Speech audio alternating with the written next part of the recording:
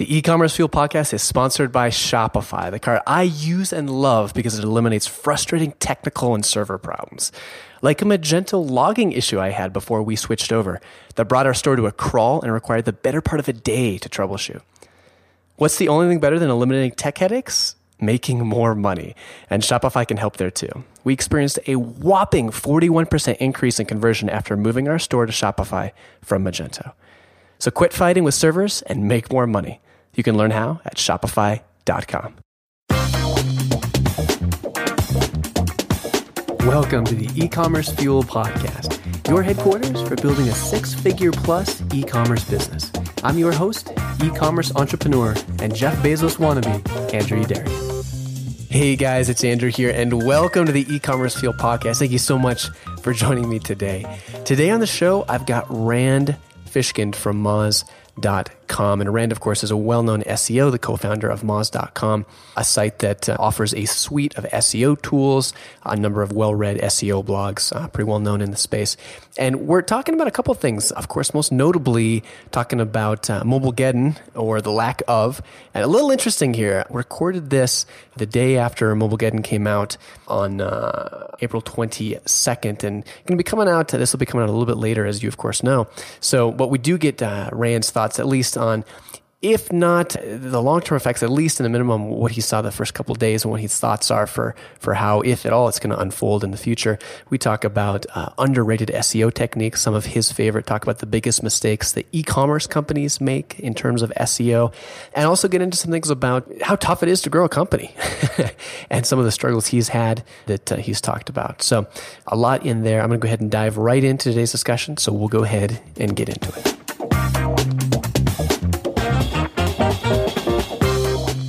Rand, thanks so much for coming on. Appreciate you taking the time. My pleasure, Andrew. Thank you for having me. So I think the only thing I could lead with today, the day after Mobilegeddon is supposedly rolling out, I have to ask you about that. So supposedly, that rolled out yesterday, and I know it's, 24 hours into this, but what, if anything, are you seeing in terms of that update from Google? It almost looks like they were messing with us.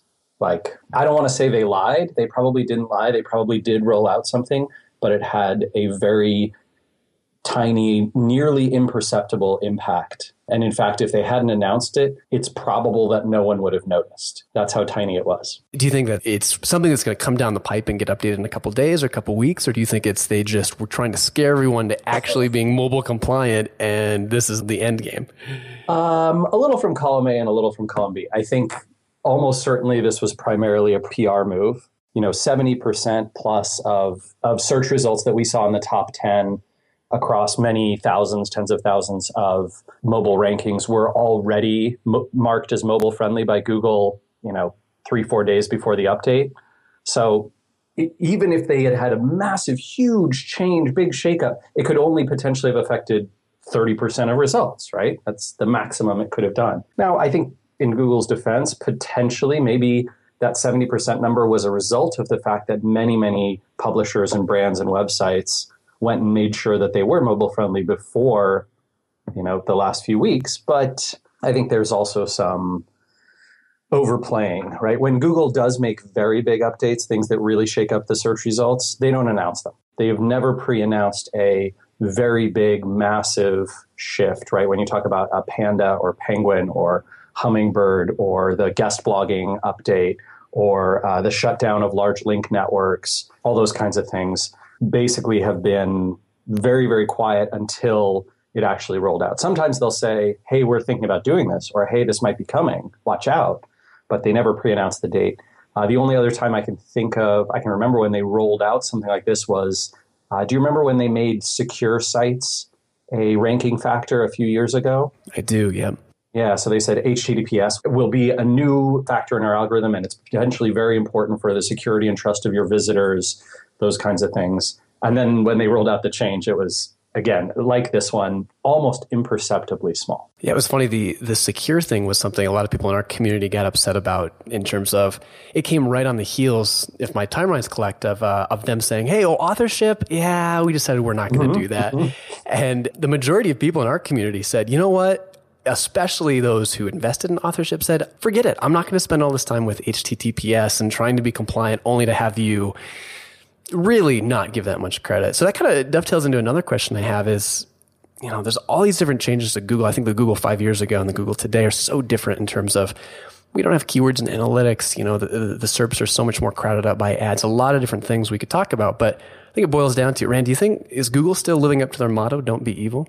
Sometimes yes, but I would say that Google has been a normal amount of evil for a large technology company since about 2008 or 9.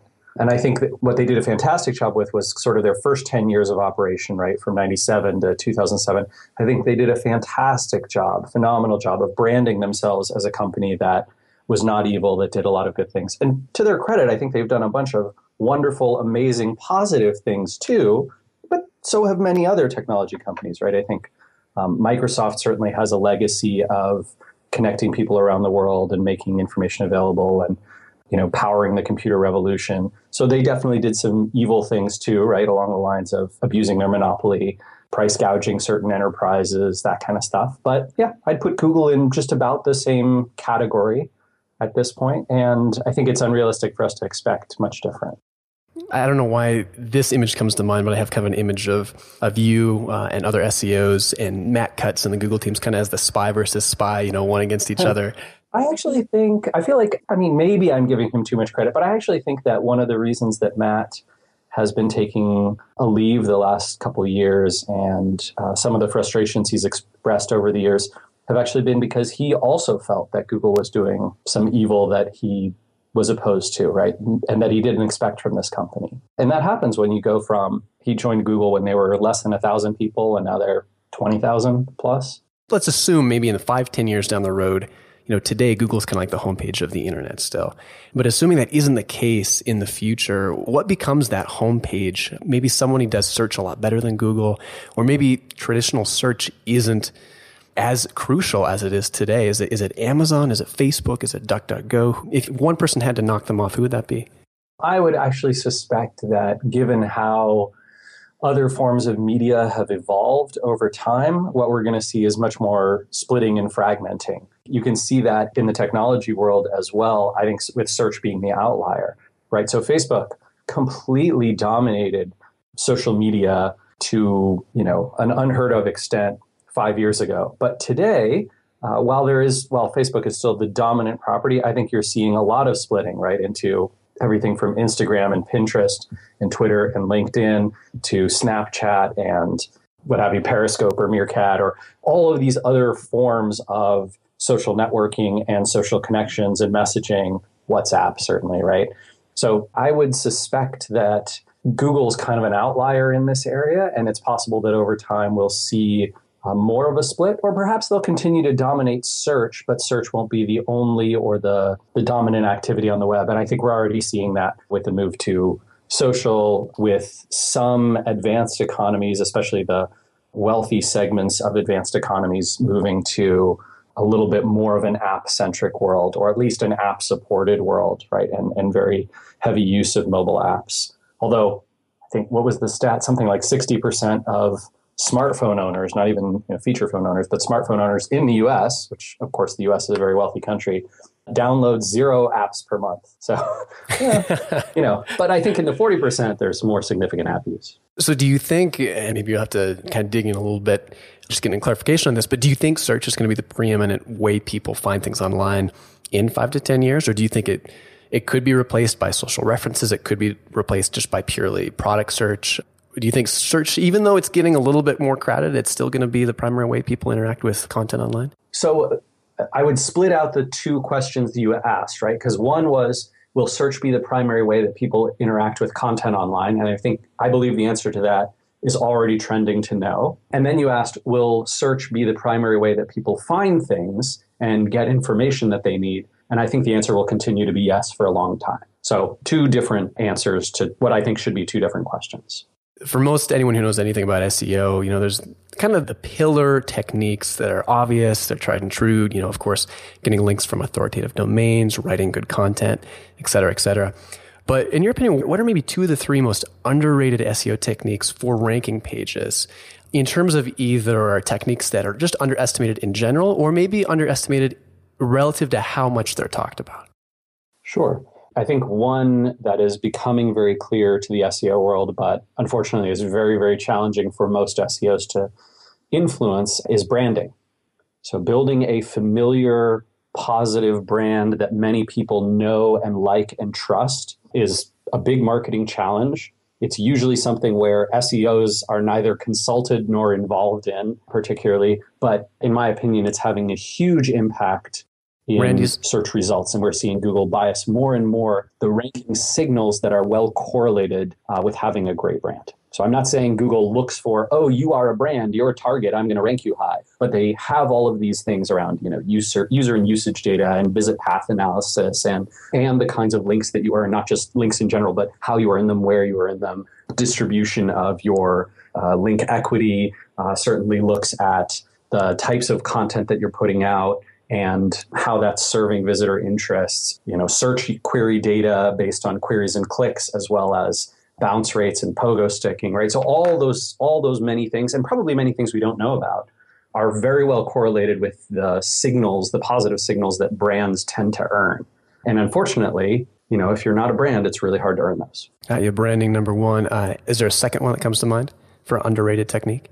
Sure. I'm actually going to go out of the pure SEO world, and I'm going to say this does have an SEO impact, but I think that many sites and many marketers focus on traffic acquisition, sometimes at the cost of funnel optimization. So they think about, how do I get more traffic, not how do I convert more of the visitors that I'm already earning?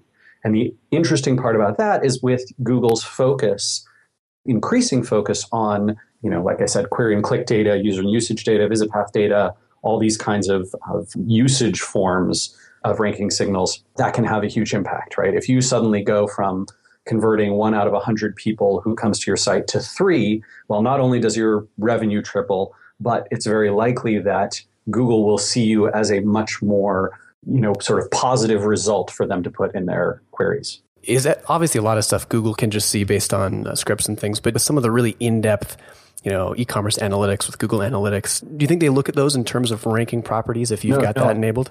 No. And in fact, I don't think they look at any of the stuff where it's like, oh, you have an AdSense block on your site or, a retargeting unit from Google on your site. I don't think they're using those in their ranking algorithm. I think it's fairly simplistic. They use data from Chrome, they use data from Android, and they use data from the search results themselves. So they can see, here's what people clicked on, here's what they didn't click on. Here's queries that clearly satisfied people and they didn't come back anymore and perform other queries suggesting that they weren't satisfied. And here's queries where they weren't satisfied and they did come back to the results and clicked on other things. And I think those kinds of signals are, where they're getting the data to help sites that improve conversion rate and branding, right? And hurt sites that don't. I'm sure you see all sorts of atrocious SEO mistakes across the board. But in terms of our audience, e-commerce store owners, in that particular niche, what's the biggest SEO mistake you see e-commerce companies making? I think my least favorite phrase, this is true kind of across SEO, but particularly pernicious problem in e-commerce, is good, unique content. I can't tell you, Andrew, how many people come to me, e-commerce site owners, right? They're like, we have good, unique content. To which I want to say, so what? That doesn't mean anything. No one cares. Google doesn't care that you have good, unique content. I thought if we got good, unique content and we got links, we would get our rankings up. No, right? In my opinion, if you want to rank well today, because of two things. One, the complexity of the ranking algorithm and how dramatically that's improved. Well, three things. Two, the user expectations, right? What people expect in terms of page load speed, in terms of user experience and friendliness, in terms of dumbed down navigation that's so simple that anyone can use it and anyone can figure it out. And, I think the UX world has just become so good at helping web users, even very unsavvy web users, figure out how to use things that now complex interfaces, poor design, poor UI results in people being very unhappy and leaving sites right away. And then third, the fact that your competition is doing those things, right? So we have a much more competitive environment, much higher expectations from users, and much more complex search algorithms. And these three things combine to mean that good, unique content and getting some links and making your site crawlable is not even table stakes, in my opinion, right? Now, if you told me instead, we believe that the experience on our pages is not only unique, but the value that's provided is unique, meaning you cannot get the value that our pages provide to searchers anywhere else on the web. And our content, our experience that we offer is 10 times better than anyone who's ranking in the top 10 today. That is a reasonable bar to set for yourself. Good, unique content is not going to help you. And it's funny when I asked you the pillar stone content SEO techniques above, I think I put, I'm very guilty. I've got my notes here, create good content. I could right? Go back. You probably could cringe. I probably could hear you on the recording. And it's not, look, I'm not saying don't create good content. I'm just saying don't expect that by creating content that's as good as, the guy who's ranking number one today, or as good as, what you think a user would be satisfied with is going to be good enough, right? So rankings are very competitive today. Signals are growing. User expectations are much higher. The bar has been raised dramatically. And I think sometimes our mentality as marketers, content creators hasn't quite caught up. Good's not enough. You've got to be phenomenal and your UX has to be outstanding to be able to do it. Yeah, certainly if you're trying to break into rankings that you don't already hold today, right? If you're trying to win over other folks, you have to leapfrog. You cannot simply be as good as or slightly better than. Rand, are you guys at Moz dedicating your resources to understanding Amazon's ranking algorithms in terms of tools to track those listings and figure out, what really goes into getting those products to number one? Because, traditionally hasn't been part of SEO, but with so much of product search getting not cannibalized, but shifting over to Amazon, it's pretty meaningful for maybe traditional SEOs that wouldn't have thought about it before. I agree that there are SEOs thinking about it, and there are a few products in that space. This is not something, however, that Moz has put energy and effort into, nor is it something we're likely to invest in over the next 4 to 5 years. Very long-term, possible, but for now, no. I want to transition a little bit away from SEO, and you wrote a really personal and candid article recently titled A Long, Ugly Year of Depression That's Finally Fading that kind of chronicles some of the struggles you've gone through over the last couple of years, especially related to the rollout of Moz Analytics, which we'll link up to. And I want to ask you a couple questions about that. But quickly before we do, for what it's worth, I think it's really admirable that you shared that. I think it's something, those kind of struggles are things that most founders have and aren't brave enough to talk about. And I think it's incredibly helpful to read that from somebody in your position. And secondly, just as a longtime Moz Pro customer myself, I know you felt like you let down a lot of customers. I didn't even realize anything was wrong. So, I'm sure it was, we all are our worst critics, but to me, I read that and I was like, wow, I had no idea this was going on. So you must be user number 14,117 because we did see one account that didn't have any problems. I think that was me. Exactly. How did you know?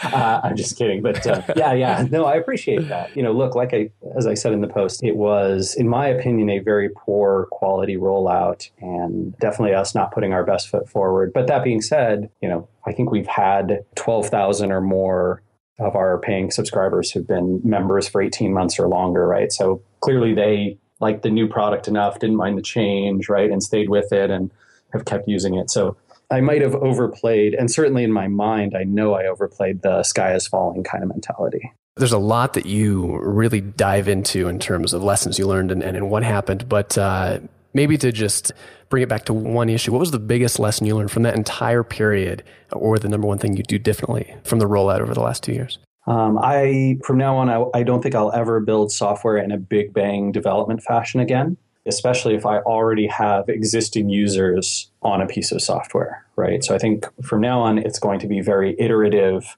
development, meaning that, with Moz Analytics, for example, right? The idea was, hey, we have something that tracks rankings. We have something that crawls your site and shows you errors and warnings. Let's add link data to that and social mention data to that, or, social tracking data and brand mention data and content performance data and, have all these different sections. And at this point, if I were to go back in time, I would say, hey, guess what? We're going to upgrade the rankings thing this quarter. The next quarter, we're going to work on social. Then the quarter after that, if we're happy with the social rollout, we're going to work on content. And then the quarter after that, right? And we're going to roll out each of these things iteratively. And I think the frustrating part for the marketing side of me and for the marketer in all of us, right, is that you know that won't have as big a splash, right? It's not going to echo around the industry. You don't suddenly go, oh my God, overnight, this has become what everyone should use. And that's exactly what I was aiming for, was the marketing results of that launch. And that's foolish in retrospect, right? So what actually happened is the marketing side of it totally worked. I think we had somewhere between 75 and 100,000 people sign up for Moz Analytics when we announced it. And they were all on the wait list. And then when we finally emailed them, I think there were less than 3,000 people who actually signed up and fewer than 500 of those who actually stuck with the product. So it feels good to have that nice marketing launch, but ultimately not a great way to go. One of the things that really stood out to me in that article was how you mentioned that you struggled so deeply with decoupling your personal happiness from the success of Moz, of your business. And I don't think there's any serious entrepreneur, at least that I know of, that doesn't struggle with this. And it was something where, at least in the article, you said, you kind of gave up on that and just said, I don't think it's possible for me. I'm just going to work harder at making the business better. So to circle around to that, is that something that you've made any progress, or do you still feel the same about that? And do you think it's necessarily a bad thing, or do you think, could it be maybe, take a different approach from the typical wisdom and just say it's a great thing in the sense that it's what gives us entrepreneurs the fire we need to really make something work? Interesting. I guess it sort of depends on your goal or perceived outcome and how you rank the importance of various things in one's life or in society as a whole, right? So if the goal is how do we get the most people giving the most of themselves to make the most money, then I think the answer is, yeah, it is a good thing for entrepreneurs to have this addiction, to feel these pressures, to feel like they cannot be happy without success. However, if you're maybe a little less capitalist and a little more sort of philosophically humanist, then I think you would say it's a bad thing. And you would want entrepreneurs to work on being independently happy and then also deriving happiness, but being able to disconnect from their businesses if and when things don't go well. Rand, I really respect what you've done in the SEO space. Love the brand and company you've built at Moz. And man, just really appreciate you coming on to talk about everything from SEO to the personal happiness in terms of how it relates to business success. So thank you. My pleasure, Andrew. Thanks for having me. If you've got any questions after hearing our discussion, Rand generously offered to do his best at answering those for you. You can get a hold of him, rand@moz.com, on Twitter @randfish. That's RANDFISH. You can also check out his blog at moz.com/rand. And of course, for SEO tools and really inbound marketing, everything, a great set of pro tools at moz.com. That's going to do it for this week. But if you're interested in launching your own e-commerce store, download my free 55-page ebook on niche selection and getting started. And if you're a bit more experienced, look into the e-commerce Fuel private forum. It's a vetted community for store owners with at least 4,000 in monthly sales or industry professionals with at least a year or more experience in the e-commerce space. You can learn more about both the ebook and the forum at ecommercefuel.com. Thanks so much for listening, and I'm looking forward to seeing you again next Friday.